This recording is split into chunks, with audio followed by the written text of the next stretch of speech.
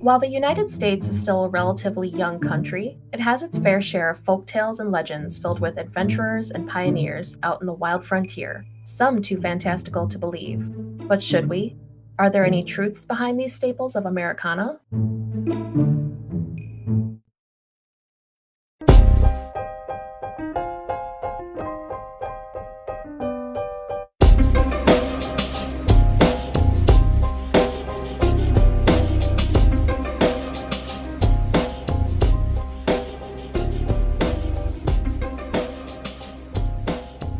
Welcome to You Totally Made That Up. We are a bi-weekly history podcast that tells you the wildest, craziest, nuttiest stories from yesteryear, ones that sound like somebody must have totally made them up. But they're all true, and we especially like the ones that have supernatural, paranormal, woo-woo elements, so those parts may only be true to the people who lived them. We don't go for the lore says or the legend goes, though. We want dates and names and all the facts that we can find. And my name is Nash. And my name is Tiff. We are your hosts. This is our Thanksgiving episode, and for those of you outside the U.S., it's a holiday where we celebrate the first big meal the Pilgrims had way back when. That's basically it. It's a harvest festival sort of jam regarding their first harvest in the New World, but it's essentially an excuse to eat enormous amounts of food nowadays. Now, last year, our theme was things we were thankful for, and that was modern medicine, which morphed into talking about the history of cornflakes and Coca-Cola. So go check those out. They were really interesting. They both started out as treatments and medicines of a sort. It's called Cesspools of Woo, and it's a two-parter. But since 2020 has been such a crap fest of epic proportion, not a ton to be thankful for. A bright spot recently, though. Happy for that. But not a ton to be thankful for overall. So we thought we'd focus on something uniquely American, a la Americana, which is defined as, quote, related to the history, geography, folklore, and cultural heritage of the United States of America. Americana is heavily influenced by national identity, historical context, patriotism, and nostalgia. And because we like myth-busting here on occasion, if you haven't noticed, we thought we'd tackle some truths behind two famous American frontier folk tales. God damn it. You could do it. Oh, these, guys, if you are new, I've had massive amounts of dental work done over the past few months, and F's are very problematic for me, so we're going to try that one more time. We thought we would tackle some truths behind two famous American frontier folk tales, the stories of Johnny Appleseed and Davy Crockett. And because Tiff went first last time, I get to go first now. So here we go. I take you to Massachusetts, Leominster, and on September 26, 1774, one John Chapman was born to Nathaniel Chapman and Elizabeth Simons. Unfortunately, 2 years later, Elizabeth died after childbirth when she had John's younger brother, Nate Jr., and also, unfortunately, Nathaniel was at war when it happened. He was in the Army, he had served as a Minuteman in the Battle of Concord, and later on served in the Continental Army under future President, then General, George Washington. Also interesting about his father, contrary to most things we've heard in our stories, he actually waited longer than 5 minutes to hook up with somebody else. He remarried in 1780 to a woman named Lucy Cooley, and they went on to have 10 kids, God almighty. So that's 13 kids total because John also had an older sister. This was obviously a busy and crowded household, and I wonder if that didn't contribute some to what is about to come up next. Fast forward, it's around 1792, John's 18, and he is itching to travel. Again, with that full house, I might be too. There's not a ton known about his early life, but several sources mention that he talks the now 11-year-old Nate Jr. to come traveling with him, and they go out west, and, quote, the duo apparently lived a nomadic life until their father brought his large family west in 1805 and met up with them in Ohio. Just can't escape, ugh. Right? It's following them, where it follows. But seems like John still didn't want to stay because, like Tiff said, it's... Imagine that. Right? Because it mentions that at this point, Nate Jr., who's now almost 30, was like, yeah, I'm going to stay here and work the farm with Dad. And one of my sources speculates that Nathaniel talked John into getting involved with being an orchardist because, you know, he's a farmer. He knew of what he spoke.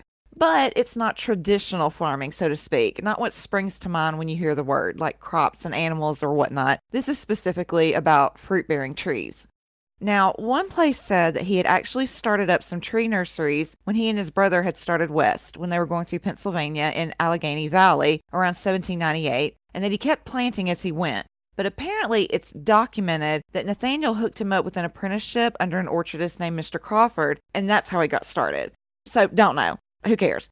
We do know, though, that by 1812, John was doing the orchard thing on his own. And if the nickname of Johnny Appleseed hadn't tipped you off, yes, we're talking apple trees. And here's where we're going to get into the differences between the folktale and reality. So let's just take this point by point, and that's how I'm going to tell you about the rest of his life. Quote, an idealized portrait of his life soon began to take shape, in which Johnny Appleseed served as a kindly, benign symbol of European settlers' conquest of the American continent. Sure. Oh, so benign. So benign was the conquest, yes. So the story started circulating within his lifetime, and quote, most of these focused on his wilderness skills and his remarkable physical endurance, which, yeah, accurate portrayal in that respect, as you'll see. And the biggest reason people started hearing about this Americana Idol, I thought that was funny. Americana Idol, yeah. Could you imagine, like, the contest, like, it's like him, Paul Bunyan, Daniel Boone, I don't know, all those people trying out on stage. Anyway, I digress. Okay. So, but the biggest reason people started hearing about him is due to an 1871 article in Harper's New Monthly magazine written by a preacher turned journalist named W.D. Haley. And in it, he's basically relating stories about this John Chapman dude. So he's the one that set up this framework, this tone. And then talking more modern times, in 1948, Disney put out this little cartoon musical called Melody Time, and he's in there along with various other characters, and it, quote, depicts Johnny Appleseed in Cinderella fashion, surrounded by blue songbirds and a jolly guardian angel, and also, quote, emphasized his Christian faith, depicting him as striking out into the wilderness armed only with his Bible and a bag of apple seeds. The cartoon avoided mentioning that Chapman was a Swedenborgian and not a follower of a mainstream Christian denomination. Now, what they're referring to, that Swedenborgian denomination, is also called the New Church, and it was, quote, influenced by the writings of scientist and Swedish Lutheran theologian Emanuel Swedenborg. According to Swedenborg, he received a new revelation from Christ in visions he experienced over a period of at least 25 years. So, red flag, big old fat red flag. I'm getting some cult vibes. Right? Continuing. He predicted in his writings that God would replace the traditional Christian church, establishing a new church that would worship Jesus Christ as God. The movement was founded on the belief that God explained the spiritual meaning of the Bible to Swedenborg to reveal the truth of the second coming of Jesus Christ. Swedenborg cited divine revelation for his writings, and his followers believed that he witnessed the Last Judgment in the spiritual world with the inauguration of the new church.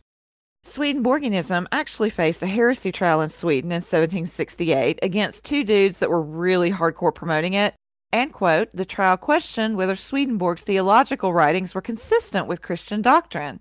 A royal ordinance in 1770 declared that his writings were clearly mistaken and should not be taught. Swedenborg's clerical supporters were ordered to stop using his teachings, and customs officials were directed to impound his books and stop their circulation. Swedenborg begged the king for grace and protection in a letter from Amsterdam. A new investigation of him stalled and was ultimately dropped in 1778.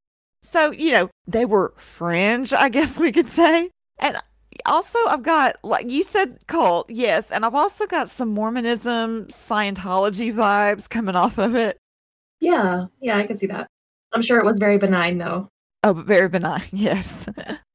I mean, it was decently popular because obviously it spread over to America. And there's a couple more details I'll tell you about this faith as we go. But on an aside, since I brought up Sweden, hey, Sweden, Australia has overtaken you in our across the pond top 3 listener groups. I'm just saying. I love Australia as well. And welcome to all y'all. But Sweden, it hurts my heart. It hurts me. Okay. So I couldn't find where and when he was exposed to this. But basically, Chapman considered himself an unofficial missionary of sorts. Quote, Chapman was a devout follower of the mystical teachings of the Swedish theologian, proselytizing and distributing Swedenborg's writings as he traveled. That's just what we need. Right? And yeah, you heard me. There was some mysticism sprinkled in. So yeah, hot pass from Disney.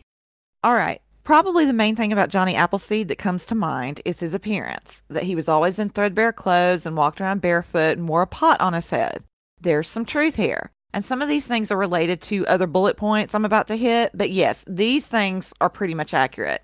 Quote, instead of a shirt, he usually wore a sack with holes for his head and arms, and on his feet were worn out shoes or no shoes at all. And true to his nickname, he carried a bag of apple seeds.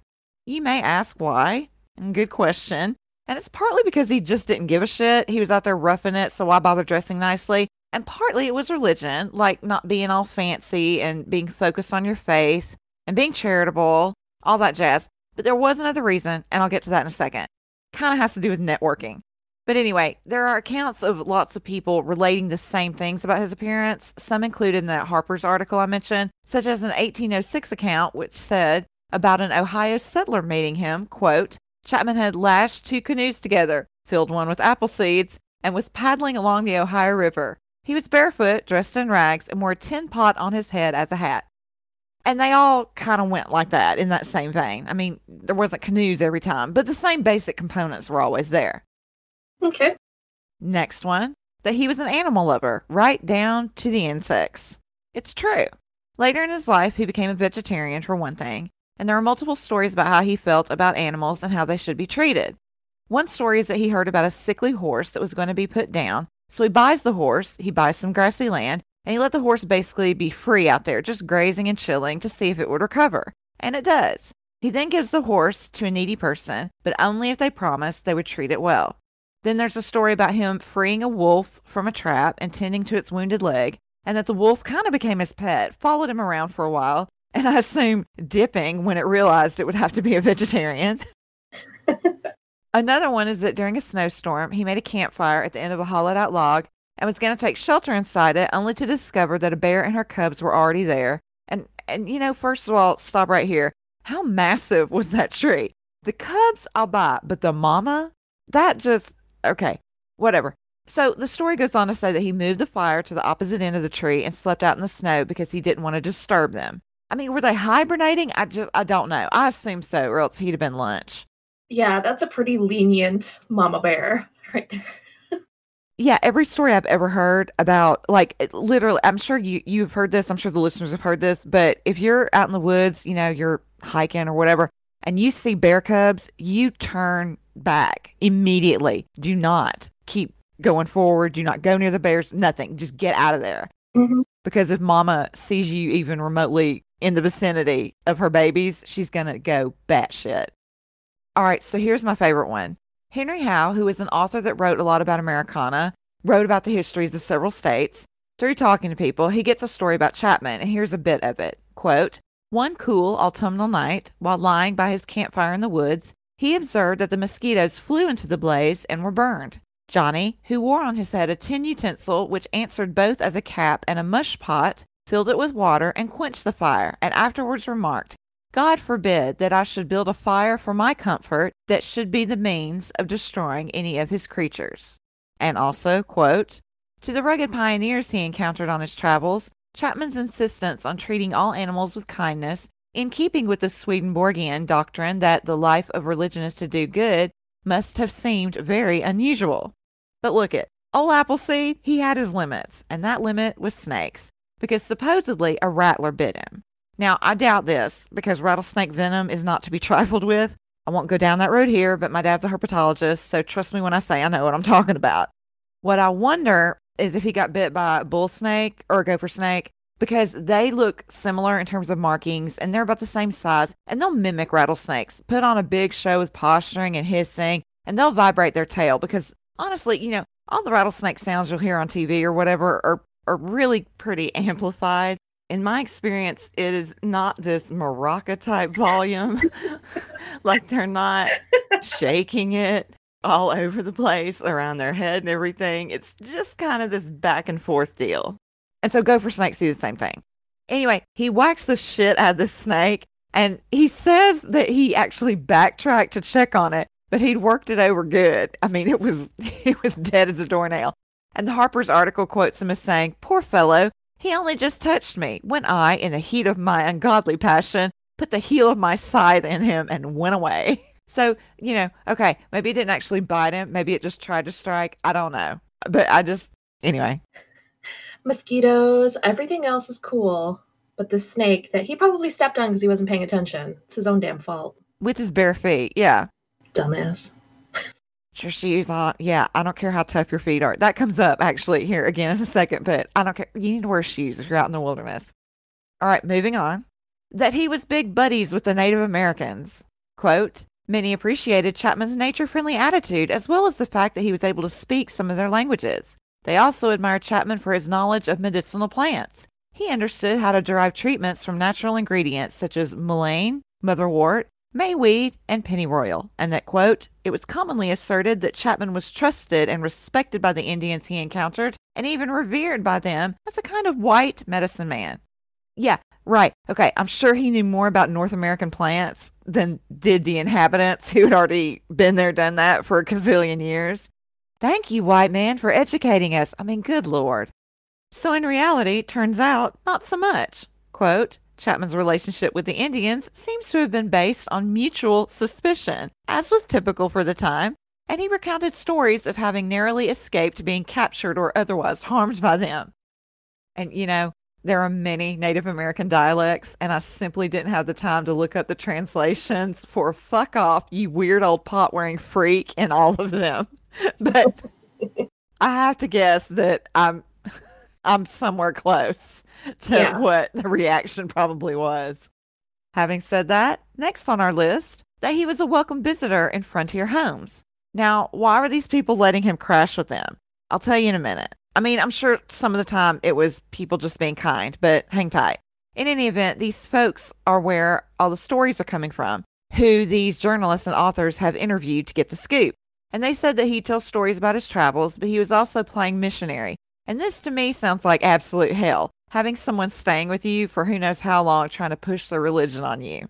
Quote, "In addition to passing along news from the other places he visited, Chapman made sure to share his Swedenborgian beliefs during any stay.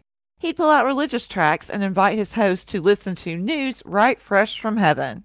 And then in that Harper's article, a woman is quoted saying about him that his voice had been strong and loud as the roar of wind and waves, then soft and soothing as the balmy airs that quivered the morning glory leaves about his gray beard.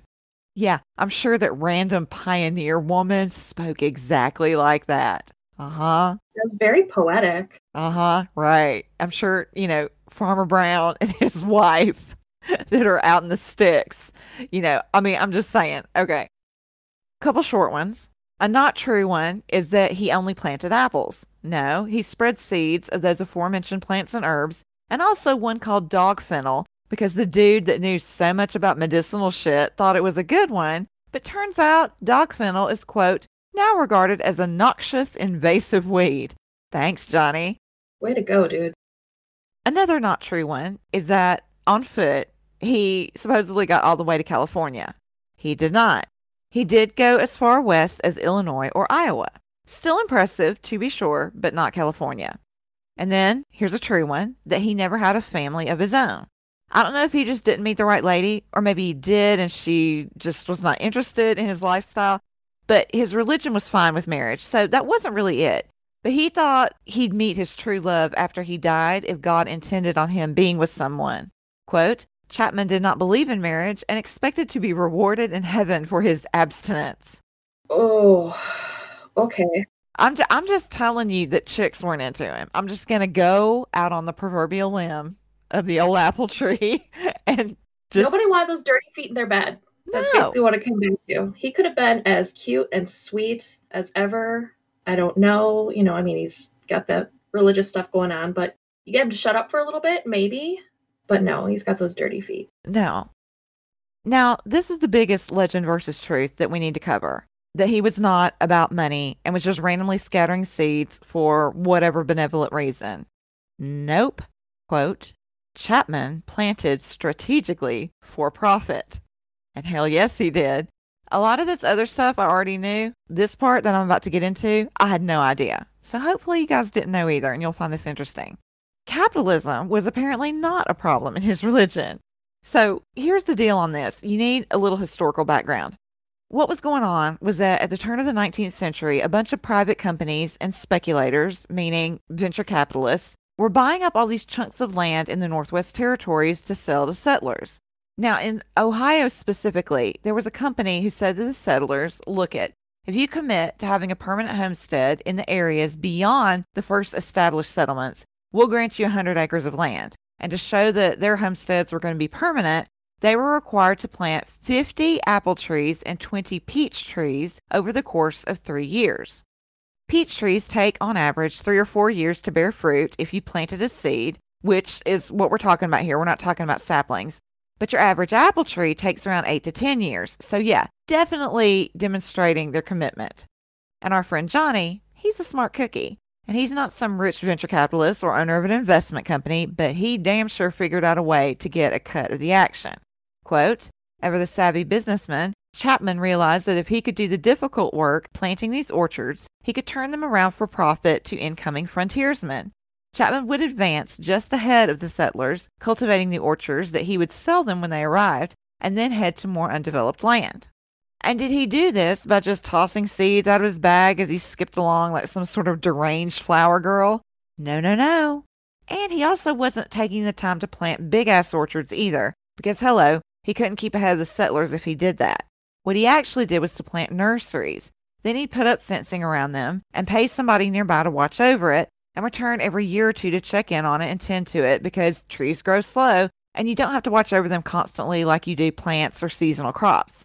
So essentially what he's doing is claiming the land because he's following the rules. He is the one planting the seeds and in turn saying to these people, I get that you've already purchased the land from whomever back east, but I kind of already claim this. So why don't you pay me for my labor and what I've planted and I won't fight you for the land, which that's kind of shady to me at least. And this is just my understanding of it. Write in and let me know if I've gotten something backwards, but that's the best sense I could make of it. I'm with you. I'm with you on that interpretation. It makes sense. And you're right. It's smart and it's shady. Yeah, because I can't understand. Okay. At first, when I read it, it sounded like the investment, the rich folks were giving them 100 acres, but that doesn't make sense. How would they make a profit? That's what was left out. So put it this way. Let's say the investment people did give them 100 acres and say, to prove to us that you're going to stay on it, plant all these trees. Okay. What was left out, and literally, and I have a good chunk of sources, but nothing anywhere that I read, it didn't tell me what they got out of it. Mm-hmm. And so that's why I'm like, did they already pay? Maybe did they cut them a deal or something? I don't understand what the investment people were getting out of it. So that's why I assume that these people did pay for the land, but I don't understand then if they did pay for it, why the rich people would be like, but you got to prove to us that you're going to stay. Mm-hmm. Like, why would they care if they already had their money? That's what I'm saying. I feel like I've gotten something twisted somewhere or I'm not tracking somehow. And so therefore, the way it makes sense to me is that they paid for it, but then Chapman beat them there to it and already planted the trees and kind of put on this, oh, shucks, is this your land? Oh, golly gee. Well, how about you just pay me for what I did? To me, that's what makes the most sense. But okay, moving on. In addition, he sold seeds to the people who were already there and trying to get settled and get things planted. And one of my sources said that he sold each seed for about 6 to 7 cents a piece. But Jesus, really? That seems steep. Really steep. Yeah, he's making some money. Uh-huh. I mean, maybe they meant a little bag. I genuinely don't know. But, and this is sweet, above all, even though he was trying to turn a profit, seems like he was a kind dude. Because if the family he approached about buying honestly couldn't afford seeds or to pay him for what he'd gotten going on the land that they were coming to live on, he'd give them more seeds for free, sometimes slipping them some extra cash. Or he'd agree to barter, like he would accept their old clothes, which explains his whole threadbare appearance thing. And going back to one of the myths that we keep talking about his feet. I hate feet, by the way. I hate my feet. I hate your feet. I hate their feet. I hate everybody's feet. I hate feet. So this is just bleh. This whole thing is So do I. It's so gross to me. So gross. Yeah. Ugh. So going back to that myth about him being barefoot, he actually wasn't all of the time. He did wear shoes. And one of my sources said that he had, on several occasions, given his shoes to someone in a family who needed them. And I thought that this was funny. Quote, "Of course, this wasn't the sacrifice it might have been for another person. Chapman's feet were allegedly so tough that he could stick needles into his soles without any ill effects, a trick he used to entertain children." Oh, that's gross. No. We've reached a new level of gross. So yeah, that's the guy crashing on your sofa, wearing a pot on his head and talking about the Lord and sticking needles into his feet. But you got some seeds out of it. Yay! Okay, so great. But why apples? What was the deal with the apples? Why apple trees, I mean? 'Cause yeah, the time commitment. But there's other trees to plant. Like I said, peach trees. You're already committing to several years with those. But so why apples specifically? Well, the answer is hard cider. Quote, "Up until Prohibition, an apple grown in America was far less likely to be eaten than to wind up in a barrel of cider. In rural areas, cider took the place of not only wine and beer, but of coffee, tea, juice, and even water. And why? Because water was nasty. It wasn't sanitary, not even a little bit. All right, yeah. All kinds of little boogers, bacteria and such, are swimming around in there and can make you very, very sick. So, cider it was. One author described frontier life at the time as, quote, "being lived through an alcoholic haze. Transplanted New Englanders on the frontier drank a reported 10.52 ounces of hard cider per day." Y'all. I mean, y'all. Holy shit snacks. Like, I get that your tolerance will strengthen over time, but initially, how did they manage to get anything done? It blows my mind. Anyway, while it was known how to get apple trees to produce the kind we just take a bite of and the kind that we cook with, that wasn't Chapman's game. He was purposefully planting the type of seeds to kick out cider apples. And basically, they're just super duper tart and inedible. Their nickname was spitters because that's what you did if you tried to eat one. You just immediately spit it back out. Cute. Matter of fact, famed naturalist and writer Henry David Thoreau said that these apples tasted, quote, "sour enough to set a squirrel's teeth on edge." I love it. So what Chapman did was he'd gather up the discarded seeds from cider mills because, they're coring the apples before they're pressing. So they're tossing the cores and all the seeds are still in the cores. Okay. And so his overhead was just non-existent. But again, this type of apple was ideal for the settlers, so nobody's complaining. And if they wanted to graft later to make trees for edible apples, they could. And a tiny bit of science here. Apples are heterozygous, so when you plant seeds from a given fruit, like say you just stumbled upon the best Golden Delicious or Granny Smith or my personal favorite, a Fuji, and you think, yes, more please, and save the seeds and plant them, the resulting tree isn't necessarily going to kick out the same thing. If you want to replicate the awesomeness, you've got to graft a branch into a seedling. And it's harder to do versus just planting a seed. It just depends on your end game, what you're going after. But back to the hard cider, and I had mentioned tolerance earlier. So as you can imagine, even though the point was to have something cleaner than nasty water to drink, that doesn't mean that people weren't getting addicted. You're tearing through your apple supply like crazy, and so what to do? And we're digressing a touch, but I have to tell you about something, which is Applejack. I love this. The title of the article of one of my sources is Applejack, for when hard cider just isn't strong enough. Because you see, my friends, hard cider only has about 4 to 6% alcohol content, while Applejack, 30%, baby. Yowza. People often disappoint me, but sometimes their ingenuity really impresses me.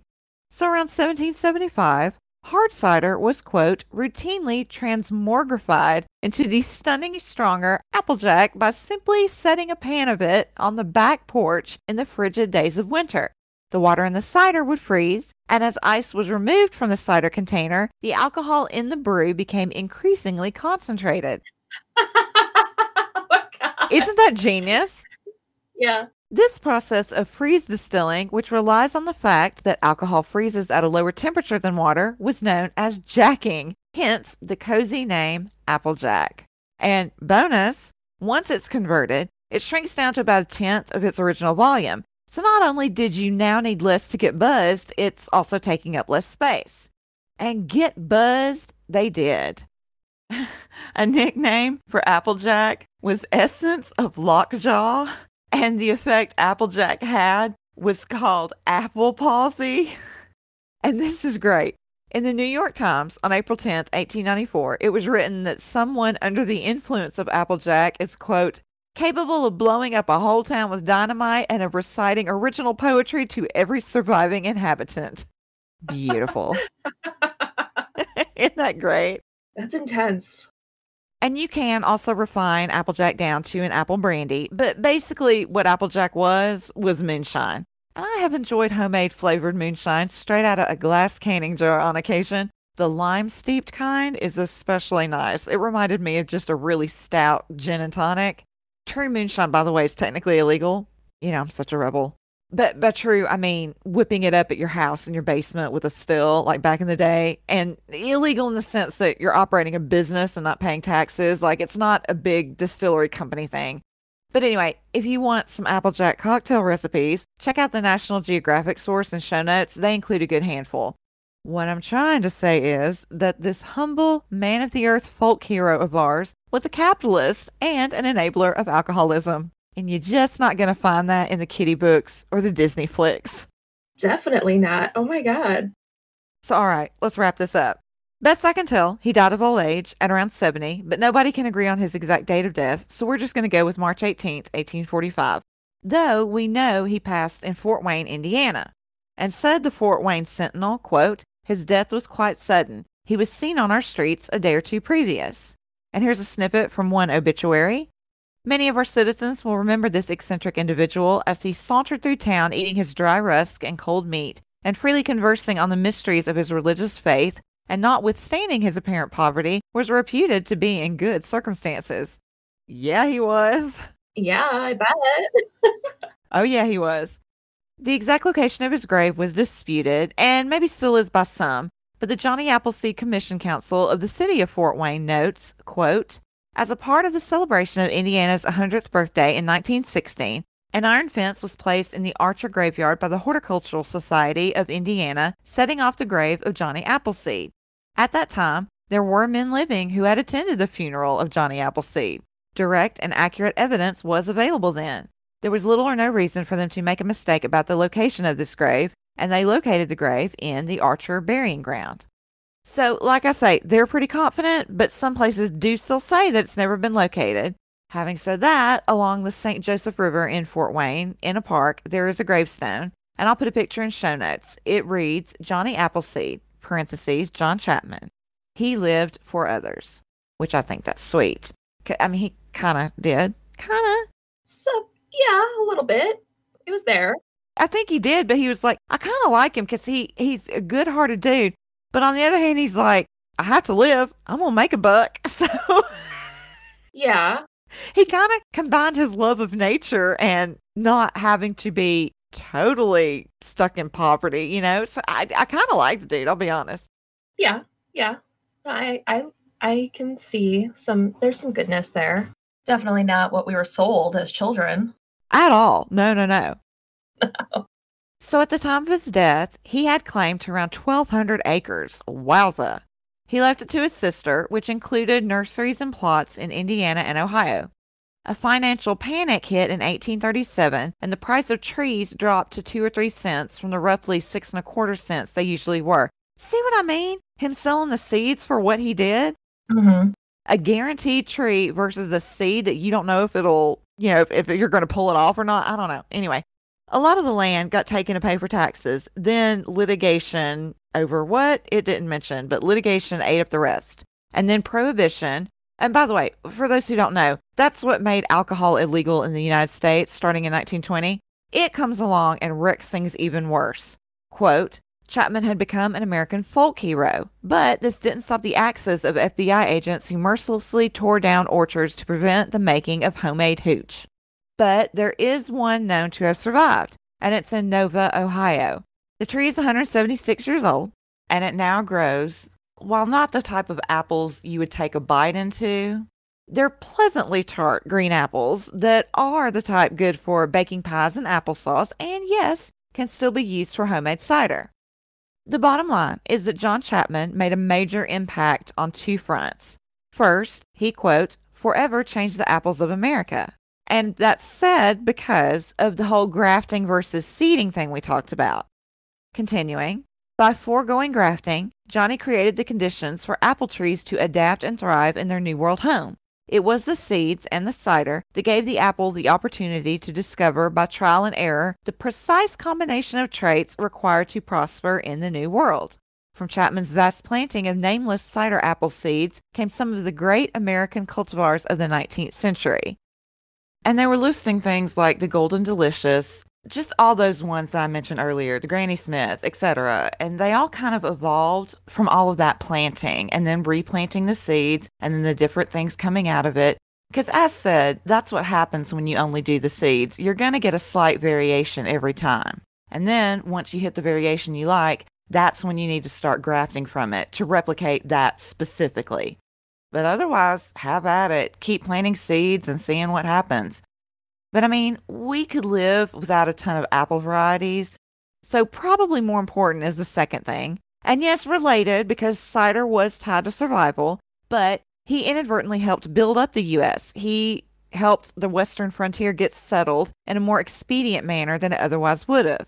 As, quote, Chapman paved the way for countless frontiersmen to settle new land around his orchards. So that's his legacy. He was more than just an eccentric environmentalist planting trees everywhere. It was much more complex than that. He played a not insignificant role in getting the country to where we are. And so, that is your story of the man behind the legend of Johnny Appleseed, the admittedly kind of strange, but also kind of brilliant John Chapman. Wow. I am enlightened. As was I. As was I. I can't eat apples because I have an allergic reaction. Are you serious? What happens? Do you just swell up and can't breathe? Just, I say, listen to me. Just. Yeah. No, yeah, my gums, my throat, like my skin, I get all itchy and blotchy and... Is it pectin? I don't know. I haven't bothered going and getting tested. I just deal with it. And all right, we're going to have Texas speech guy come in here because I did not know this about you. So this is not scripted. Let's see if I'm right. Is pectin what people are most commonly allergic to in apples? You know what though? Cyanide, man, that would if you're allergic to apples, I bet you could just walk by cyanide and drop dead because, cyanide and apple seeds. Oh, go me. How exciting. Well, anybody out there looking to murder Tiff? All right. But that's so sad. You can't have apple pie and stuff. I still do. Oh, do you? Yeah, I have the same reaction to avocados, but fuck if I'm going to give up guacamole. Wait a minute. So that is a seed thing. I might be totally off base about the pectin. Now I'm going to have to cross-reference apples and avocados. Diagnose me. Is it all pears? It is? Mm-hmm. These are all... So far, you've listed fruits with seeds in the middle. Uh-huh. That's probably why I don't like fruit. I prefer vegetables to fruit. Does a peach do it to you? Maybe. You don't know? It's been a while? It's been a while. I just wonder, because now I'm thinking, is there a difference from a pit? Should I experiment? Should I go? As long as you have Benadryl right beside you, I mean... Sweet Lord, Nash was wrong. Well, sort of. There is such a thing as pectin allergy, but it is more associated with nuts, and results in symptoms similar to asthma. Tiff's allergy likely has to do with the pollen, specifically birch pollen. This would relate to apples, cherries, peaches, pears, and plums, to list a few. The good news is, people can usually eat them as long as they are cooked, because the proteins get wrecked by the heat, and the immune system won't recognize it. Nash did not look up the avocado thing because she is lazy, and besides, Tiff will not stop eating guacamole anyhow. But yeah, so thank goodness Johnny didn't have that problem. Way to bring it back around. There you go. All right, tell your story. I've made notes here, and I'll look it up. Maybe I'll figure out what's wrong with you, or I may never tell you. Let me be surprised one day, depending on what I'm eating. Yeah. Hey, this is Sasha and Courtney from the podcast Spoop Hour. We are a paranormal comedy podcast hosted by two certified Halloweenies who laugh through our fear of literally everything. Everything. You can find us on the internet at Spoop Hour, SPOOPHOUR, on Instagram and Twitter, or you can reach out to us via email, spoophour@gmail.com, where you can share any creepy happenings that have happened to you, or people you know, or things that you've heard down the grapevine. Spoop line, am I right, ladies? Oh, the spoop line. So come get ghosted with us, pee your pants because of cryptids, just have a grand old time. It's fun.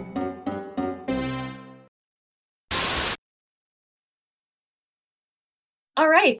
So I get to talk about Davy Crockett, and I'm going to be straight up with you guys.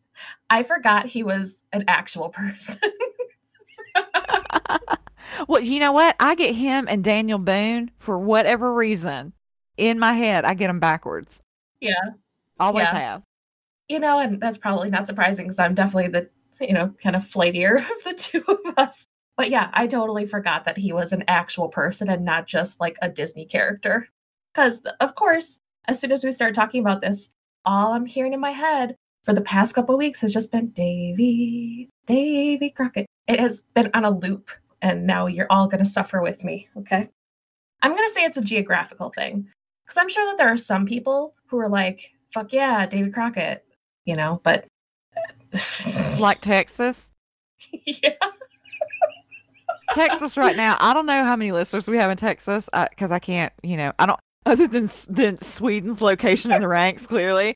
I don't have our demo memorized, but Texas and New Mexico and all y'all, but particularly Texas, because I do remember this part of his story, so that's why I know what's coming in that respect. Texas, we apologize. Yeah. I should start off with apologizing because this was new to me. This is all new to me, so I did my best. So don't be too hard on me. Let's find out who the man is behind the legend.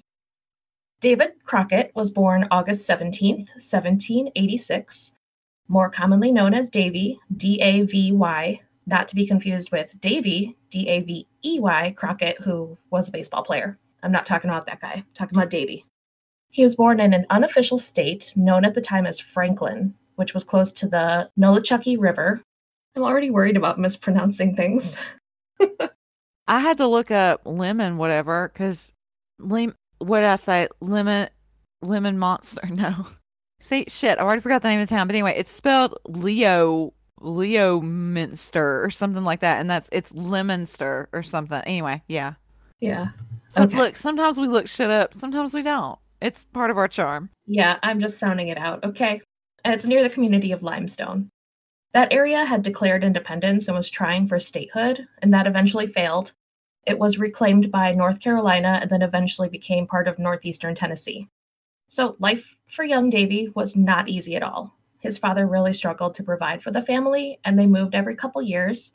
They went from Lick Creek to Cove Creek to Mossy Creek until they finally ended up in Morristown. At the age of 12, Davy found himself as an indentured servant to help pay off the family debts. In that year, in 1798, he was hired out to Jacob Seiler to help drive a herd of cattle to Rockbridge County, Virginia. And then Seiler tried to keep David by force after the job was completed, but he escaped at night by walking 7 miles in 2 hours through knee-deep snow. And I can't help but think that this is the start of the back when I was your age.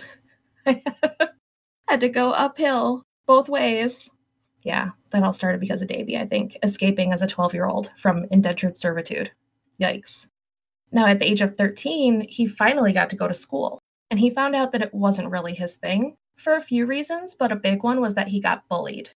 He did get tired of getting picked on, so he went with the whole kind of jail yard tactic of going after and taking down the biggest, baddest motherfucker that you could find.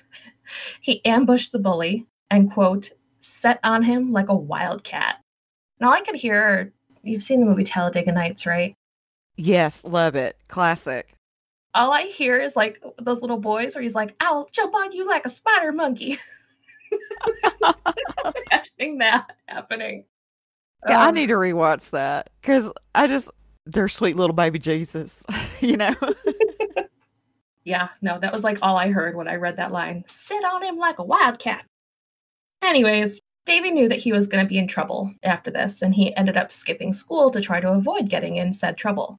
And then finally, he just ran away from home to avoid consequences altogether, calling it a strategic withdrawal. Love it. While on this little walkabout, he worked on various cattle drives and took on apprenticeships to help himself get by. In 1802, he finally made his way back home, maybe to finally accept the ass whooping that he was meant to get the first time around. But when he came back, he found that his family was again in debt and ended up working off the debt for his father again. And after this, he stuck around for a little bit after things were taken care of, working for his father's landlord. It seemed like Davy just kind of had a bug up his ass. Everything that I read, it was like he never stayed still. He never settled. He just was constantly busy. It was exhausting. But first, he was really busy just kind of falling in love. First, he fell in love with his employer's niece, and this girl was engaged to be married to the employer's son, so that didn't work out so well for him. But then he fell in love with somebody who was in the wedding party for that marriage, and he talked her into agreeing to marry him, but then she decided to just kind of fuck off with some other guy that she ended up engaged to instead. Finally, he met Polly Finley, and after a few disagreements with her mother and father about allowing them to marry, the family relented, and they were married on August 12, 1806. They ended up having 3 children before Polly died in early of 1815. The summer of that same year, Davy nearly died from malaria and actually was reported dead and surprised his family with his resurrection. And then at the end of that year, he married a widow named Elizabeth. She already had 2 kids of her own, and they ended up adding 3 more kids to this bunch. His last daughter was born in 1821. So what did he do when he wasn't busy chasing around this giant gaggle of children? Well, jumping back to 1813, there was a territorial war between several Native American Indian tribes. On one side of this, we had the Choctaw, the Cherokee, and the United States government. On the other side, we had British traders, the Spanish government, and the Creek Indian tribe. So this was a battle over trading routes and territory battles because, shockingly, I say with heavy sarcasm, the United States government wanted to move further into the Native American territory. The Creeks, known as the Red Stick Creeks, were on the opposing side of the United States government, and they attacked one of their forts with the intention of eliminating the opposing tribe there and taking it over. While attacking, it was just kind of a free-for-all as far as killing, and the deaths totaled between 400 and 500 and included men, women, and children. When news of this spread, it drew many, many men to volunteer for the American militia, and this included Davy. And on September 20th, 1813, he goes and he joins the fight. He spends his time trying to ferret out some of the British-trained Indians in the Florida swamps, and then he ends up going and spending the rest of his time hunting to try and feed his fellow militiamen. And he was like, this kind of feels more right than all the murdering. And so he ends his service on December 24th, 1813. In 1817, he was living with his family in Lawrence County in Tennessee, and he was appointed Justice of the Peace, meaning he could administer oaths, perform marriages, and act as a judge for minor court cases. Then he was also elected to the position of Lieutenant Colonel for the 57th Regiment of the Tennessee Militia. And if that didn't keep him busy enough, he was also involved in several local private businesses. After 2 years, in 1819, he did step down from the 2 assignments, but then by 1821, again, he got a little jittery. He ran and he won his election for the Tennessee General Assembly, which is a state government position. From what I've read, while he was a legislator, he was really supportive of providing tax relief for the impoverished families in the state.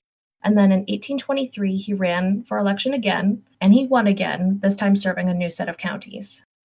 In the next set of elections that came around, he decided to try for a spot with the federal government and ran for a seat in the House of Representatives. He lost, but he was encouraged to try again, and he ended up winning that next election and serving a term from 1827 to 1829.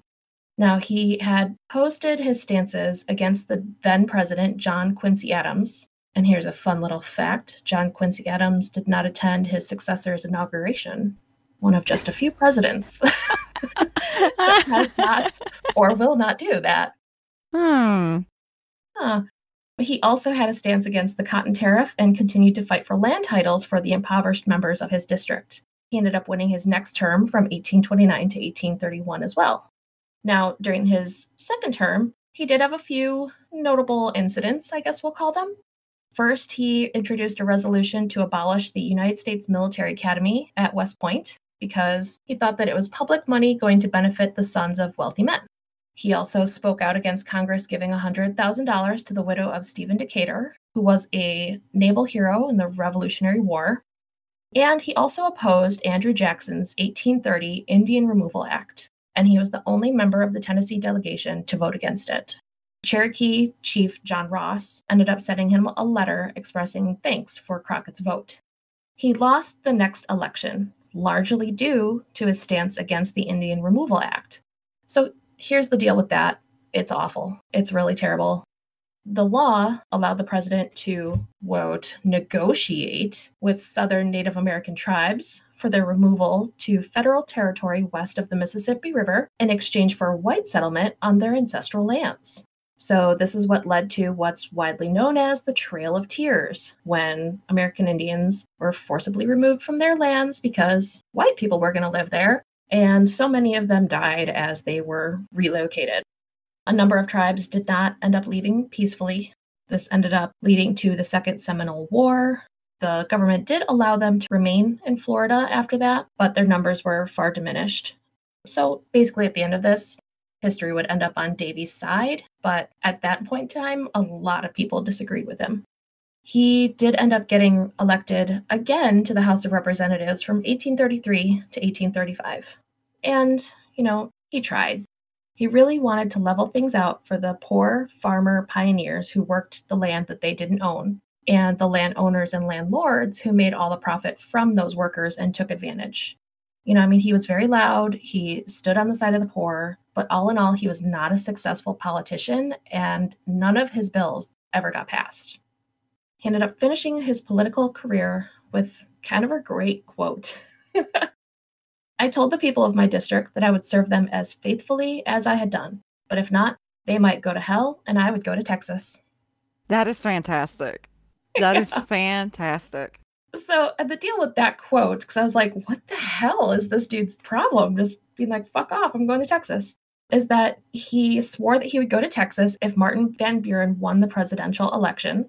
And he decided that he needed to find something new. He wanted to be a pioneer. He wanted to explore. He was going to go and check out this new land and these new opportunities that were available. And then he was going to bring his family. That was his plan. So he goes off to Texas, intent to explore. He leaves on November 1st, 1835 with 3 companions. He got to Texas, and on January 14th, 1836, ends up signing an oath of allegiance to the provisional government there. Quote, Crockett and Patton signed the oath of allegiance before Judge John Forbes to the Provisional Government of Texas for 6 months. I have taken the oath of government and have enrolled my name as a volunteer, and will set out for the Rio Grande in a few days with the volunteers from the United States. Each man was promised about 4,600 acres of land as payment. Now, from what I read, it sounded like he was almost signing just kind of a terms and conditions agreement, just kind of like, yeah, okay, and not really thinking that he would ever need to serve. So what was going on in Texas at the time is that there was a split among the Americans that were there. There were those who supported Andrew Jackson and his administration and those who were opposed. And Crockett, as we know from earlier, did not fall into the Jackson camp. And so he sided with those who disregarded the orders to withdraw from the Alamo. So here we go. Texas was not a state. It was still being explored and colonized. And at this point was actually Mexican Texas because this region had gained independence from Spain in 1821. Now, white colonists are flooding the region as they try to find new lands for their plantations and avoid the issues and the regulations within the actual, the United States at the time. It got to the point that white American settlers outnumbered the Mexican residents by a good margin, and this caused a lot of disruption, especially with the stance of the Mexican government on slavery. They had actually abolished it, and the tendency of the white colonists to use the land and indentured servitude, or, just slavery with a twist, to get around the abolition of slavery within that territory. And this all builds, and it builds, and it builds until we get to the point that there's talk of a Texan revolution. And now we've got Davy there. Now we know what he was walking into, and Crockett arrives at the Alamo Mission in San Antonio on February 8th. By the end of that month, the Mexican army had arrived and initiated the first siege on the location.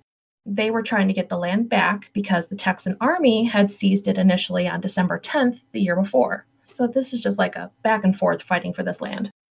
The Texans were very outnumbered, as in there were 150 to 200 of them at the Alamo compared to a couple thousand members of the Mexican army that surrounded them. So they abandoned the surrounding town and took refuge within the mission. And for about 2 weeks, they picked off members of the Mexican army who were just quickly replaced with reinforcements. Davy and a few of the others were essentially snipers there, shooting some of the soldiers at distances of 200 yards. And Crockett kept a journal, and the day before his death, he simply wrote, March 5th, pop, pop, pop, bomb, bomb, bomb, throughout the day. No time for memorandums now. Go ahead, liberty and independence forever.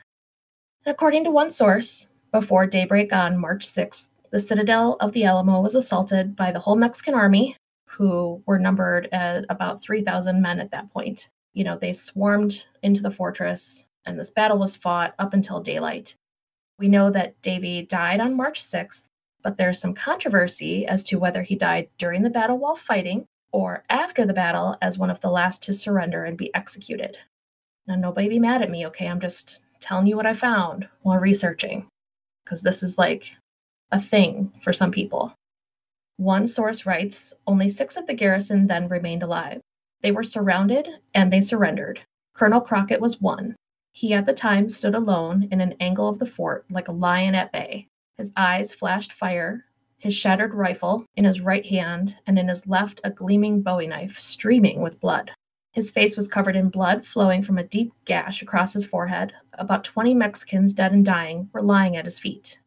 So at this point, he's captured. He's brought to the general who gave no quarter. And so again, quoting, immediately several Mexicans commenced plunging their swords into the bosoms of the captives.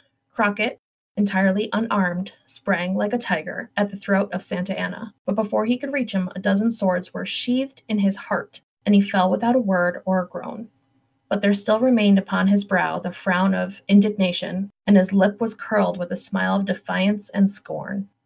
I mean, that sounds epic. That's like a Lord of the Rings kind of death. It's very serious. Very much so. I was about you say Lord of the Rings. That's exactly what I was thinking. Yeah. So his remains were piled with several other bodies, and then they were burned. The ashes were placed into a coffin, but the resting place is not known. It seems to have just kind of been stuck somewhere. There is a coffin and a stone that says the names, but that's again debated as to whether or not the actual ashes and what's in there would be Davy. And I just want to know, why didn't he hide in the basement? I was hoping you would bring this up. I tell you what, let's hold all questions till the end of the tour, okay? There's no basement at the Alamo. If you're listening and you haven't seen Pee-wee's Big Adventure, I don't know what to say. It's a must watch. It's one of my absolute favorite movies of all time. It's the best. Now that's a couple episodes in a row where we've brought up Pee Wee Herman. Oh yeah. He's our He might need to be on the bingo. Tiff had a great idea about having you totally made that up, bingo. And so we've got a list going, and we might have to add Pee Wee Herman. Pee Wee Herman / Paul Reubens. Yeah, we'll see. We'll see how this goes. All right, so there's your very slim kind of biography of Davy Crockett. And he lived a life, that's for sure. But what made it significant enough to become a legend? I'm going through this and I'm like, okay, all right, politician, soldier. But how does he stand out? Like, where did these tall tales come from, and what are some of these stories? Now, there was a Time magazine article that I came across that said, probably Alamo is the reason we remember him today because it's a hugely important event both in the history and mythology of Texas, and Crockett was, at the time, the most famous person there. But why was he famous before the Alamo? Well, he seemed to catch on kind of early in life that a good PR campaign is important. He didn't necessarily even stand out much in his day, but he gained some fame which multiplied and ended up becoming famous just for being famous. Kind of like an MTV celebrity.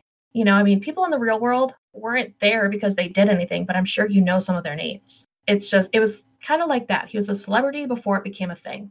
So he cultivated a specific image, and he really liked this image of himself as kind of a wild man. He didn't really like the official portraits that were made for him as he was, working in the House of Representatives, because he said they made him look a sort of cross between a clean-shirted member of Congress and a Methodist preacher. So before posing for one of his official portraits, he asked the artist to portray him rallying dogs during a bear hunt, and he purchased outdoorsy props, insisted that he be shown holding up his cap, ready to give a shout that raised the whole neighborhood. He was an expert marksman. There is no lie there. That is a, very important part of his mythology, and he was a really good hunter. I mean, the family relied on the land a lot to survive. They often hunted and sold bear skins, meat, and fat. Within one 7-month stretch that spanned from 1825 to 1826, he allegedly took down 105 bears, like 47 in 1 month alone. There was a repeated story that he once killed a bear in pitch black darkness by stabbing it in the heart with a butcher knife, which I couldn't. I'm gonna give that one a no. Maybe he found the Johnny Appleseed bear and she just was too chill. Yeah, was it hibernating? These are all important questions. Or it was just a total accident. I mean, Yeah. How big was this bear? I mean, if it was a little bear, maybe. Now, as far as his marksmanship goes, there are a few stories that people can reference. One was a shooting competition where he was accused of winning on a chance shot. And he was like, hell no, I will shoot like that all the time. He shot it again, and everyone believed that he missed because they couldn't find another bullet hole. When he went and looked for himself, he had actually struck his own bullet. Very Robin Hood of him. And then the show Mythbusters, love that show so much. They took on another one of his legends, which was that he could fire a shot from his musket and split the bullet on the blade of an axe stuck in a tree 40 yards away. Those are lots of very specific kind of circumstances, but we know that he could snipe soldiers from far away. We know that he was an excellent shot, just basically from a young age. He had to use a gun and had to provide. And the team at Mythbusters did end up confirming the myth as long as a person shooting was a practiced marksman, which we know Davy was. So by the time he was in Congress and speaking out against Andrew Jackson and attempting to pass land title bills, he was actually the subject of 2 publications. People had heard about his fighting, his hunting, and his shooting. Did I mention that he named his guns Betsy? I love it. There was Betsy, Old Betsy, and Fancy Betsy. Fancy Betsy. Yeah, Fancy Betsy. She was a gold and silver-plated gun that he was given as a gift. He wasn't the first backwoods politician, and backwoods, I don't like that, but whatever, that's what was in the quote, to be noticed or written about. Portrayals of American frontiersmen as boastful, half-horse, half-alligator types predated Crockett's arrival in Washington for many years. Yet Crockett's backwoods style caught the attention of the press, which painted him as either a charming, forthright child of nature or a crude, ignorant buffoon, depending on the politics of the newspaper. A mixture of this depiction carried over into a popular play from James Kirk Paulding called The Lion of the West. This play opened up in New York City on April 25th, 1831, and it focused on the hero Colonel Nimrod Wildfire. There's a name for you. I was about to say Nimrod Wildfire. Nimrod Wildfire. Now, this is before Nimrod was taken over by Looney Tunes to mean, an idiot. And Nimrod at this point actually meant a really good marksman, a good shot. So let's see. Nimrod Wildfire was an illiterate a good-hearted Kentucky congressman who saves the day as part of a farcical plot pitting right-thinking Americans against scheming Europeans. And he would introduce himself as, "My name is Nimrod Wildfire, half horse, half alligator, and a touch of the earthquake. That's got the prettiest sister, fastest horse, and ugliest dog in the district, and can outrun, outkick, outjump, knock down, drag out, and whip any man in all Kentucky." I love it. He's a very, very folksy character and totally charmed the New York audiences. They wondered who this play was based on. And of course, this starts spurring the curiosity about who Davy was, because it was very easy to kind of trace back who it was they were talking about. And then I have to read you this quote because Davy actually did go and see a performance of this play. All right, so I'm going to read you this excerpt from a book. Crockett had gone to see actor James Hackett play the part of Colonel Nimrod Wildfire in the play. The part, as almost everyone knew, had been modeled on Crockett. Frontiersman Wildfire dressed in buckskin and wore a wildcat skin hat. Crockett takes his seat for the performance. No doubt pleased with himself, he looked at Hackett, who was ready to start his imitation of David Crockett. Hackett saw Crockett, the real Crockett, then nodded to David and bowed. And Crockett, dressed like a gentleman, nodded back, rose to his feet, and turned to acknowledge the other spectators, who by this time were clapping for Hackett, Crockett, and the sheer, pure theater of that moment. Crockett bowed, Hackett bowed, and an odd fusion took place. Legend and man, myth and reality, backwoodsman Davy Crockett and Congressman David Crockett, they had become one and interchangeable. If the word had existed in its modern meaning, which it did not until about 1850, Crockett would have realized that he had become a celebrity. So I just thought that that was kind of a fun incident of him going and seeing this play. Well, what I thought you were about to say is that when he stood up and turned to acknowledge the audience, they were like, "Who the fuck are you?" No, he was known. He was known. Now, after the success of that play, next came The Life and Adventures of Colonel David Crockett of West Tennessee. This was published in 1833. It ended up being reprinted the same year under the title Sketches and Eccentricities of Colonel David Crockett of West Tennessee. This is an anonymously written biography that's a combination of weird facts and gossip and fiction. It takes a lot of material from newspapers, which, as I mentioned before, depending on which side they were on, they would depict him as just a bumbling, kind of nice idiot, or some crude hillbilly, kind of depending on where they stood on things. So it combined actual facts with some of those newspaper articles, added tales of him grinning raccoons out of trees and riding streaks of lightning across the sky. And then this actually flowed into a series of comic almanacs that were published under his name all the way up to 1856. And really created this collection of tall tales about the adventures of Davy, as opposed to actual historical David Crockett. So Davy, the play he could deal with, but he hated this biography that was written about him. He decides that he wants to set the record straight, and he works with an associate to write his autobiography. And he did go on kind of a tour to try and promote the book. And this is considered a milestone in the evolution of rural American vernacular humor. And it's not really appreciated until later. He kind of portrays himself as just a good old boy trying to make his way through Washington. He downplayed his political achievements, which we already know he didn't have very many, and focused more on either refuting or supporting some of those tall tales that were told in the Sketches book and in the play that was satirizing him. It was very self-deprecating, ironic, kind of Mark Twain before Mark Twain style. But what really sealed the deal and made Davy legendary, it was Disney. Kind of like how your story started, talking about that fun little Disney Merry Melodies.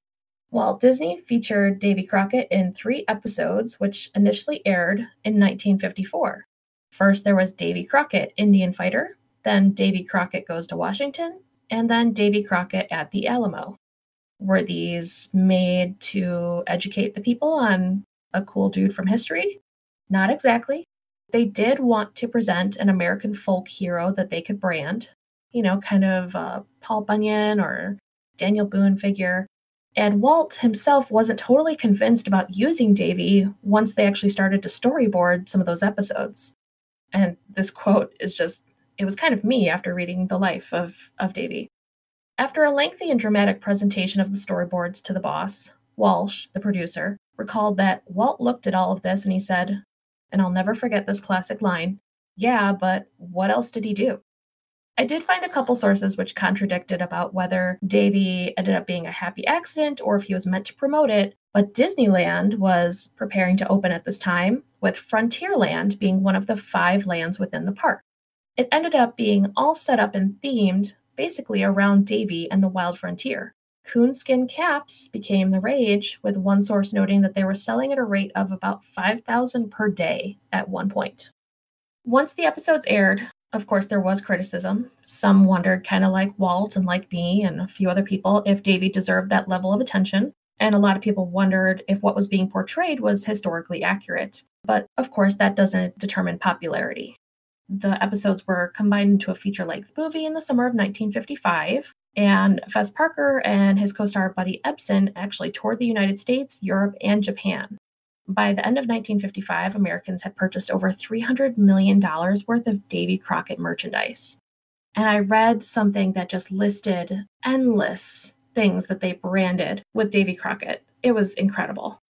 But as far as his image and the whole coonskin cap, there's not really a whole lot of evidence to show that he wore that. Of course, he did wear a cap, but whether or not it was actually the famous coonskin cap and how often he wore it, or if he wore it just for his portrait, is something that people debate.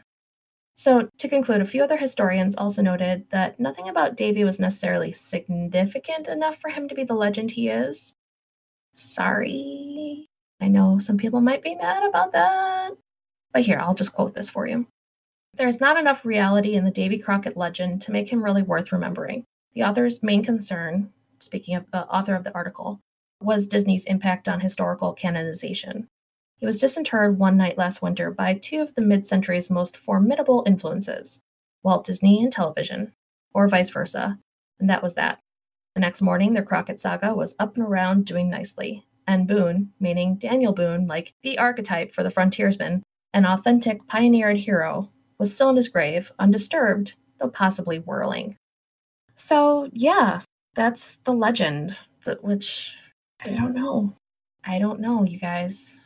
I think he's just a Disney character. And the marksman, I would be fine if they lumped him in with, here's a list of people who are at the Alamo. And then if he was mentioned in the context of expert, like these Wild West type, Wild Frontier marksmen that were just exceptional, like Annie Oakley, if he was mentioned along with that crowd. Yeah. But yeah, otherwise I never understood, and now I really don't understand why he's such a big deal. But Disney, now, I do understand because Disney. Mm-hmm. That's the answer. Everything is Disney. I think they were just looking for somebody who was real, who was close to hitting the target of the legends. Mm-hmm. Yeah, that's kind of the feel that I got. That, like I said, it was someone that they could brand. And I don't know what the other circumstances would be for other frontiersmen that they did not end up using. But yeah, it just seemed like he fit enough of the checks. And perhaps it just comes down to being as simple as documentation. There was just more documentation on him versus others that they might have considered. Right. But yeah, other than that, But I would have, who am I to second guess Disney? I would have gone for, the Wild Bill Hickoks and the Annie Oakleys. I would have made them the focus, but, what do I know? That's why you're not a Disney heiress, well, I guess. You're damn right. I ain't. I don't know. And if somebody has a strong opinion and I missed something significant or was wrong, please tell me. But, otherwise, yeah, I don't know. That I have said what my conclusion is about Davy. He did not kill a bear when he was 3. No, at all. No. Not a chance. Let's see what else is in the ballad. It's so long. It is so long. Like, I looked up the lyrics and I'm like, okay. Oh my God, it keeps going. It oh just keeps my going. God, it keeps going. You guys have to see this. But of course, he's king of the wild frontier.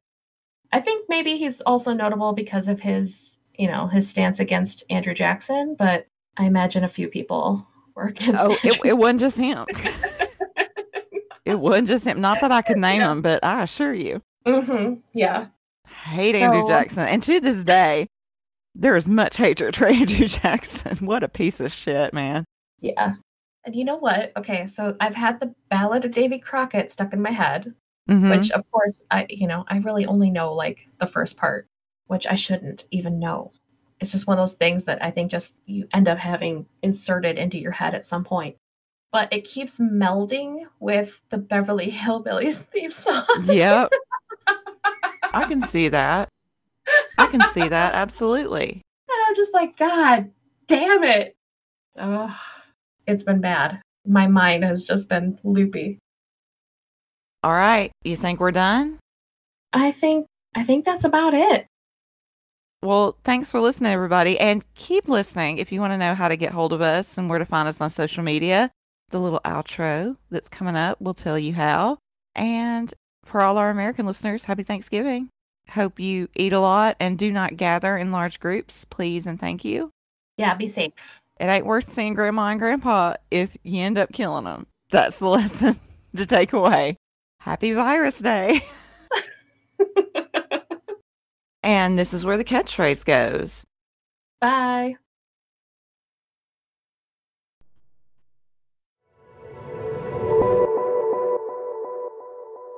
Thanks so much for listening. As a reminder, you can check out our sources for each of the episodes at show notes, along with any supplemental things we think you might enjoy. Visit us on our blog at youtotallymadethatup.tumblr.com. You can also find us on Twitter at YTMTU Podcast and on Instagram at YouTotallyMadeThatUp. Feel free to contact us on those platforms, and you can also email us. That address is youtotallymadethatup@gmail.com.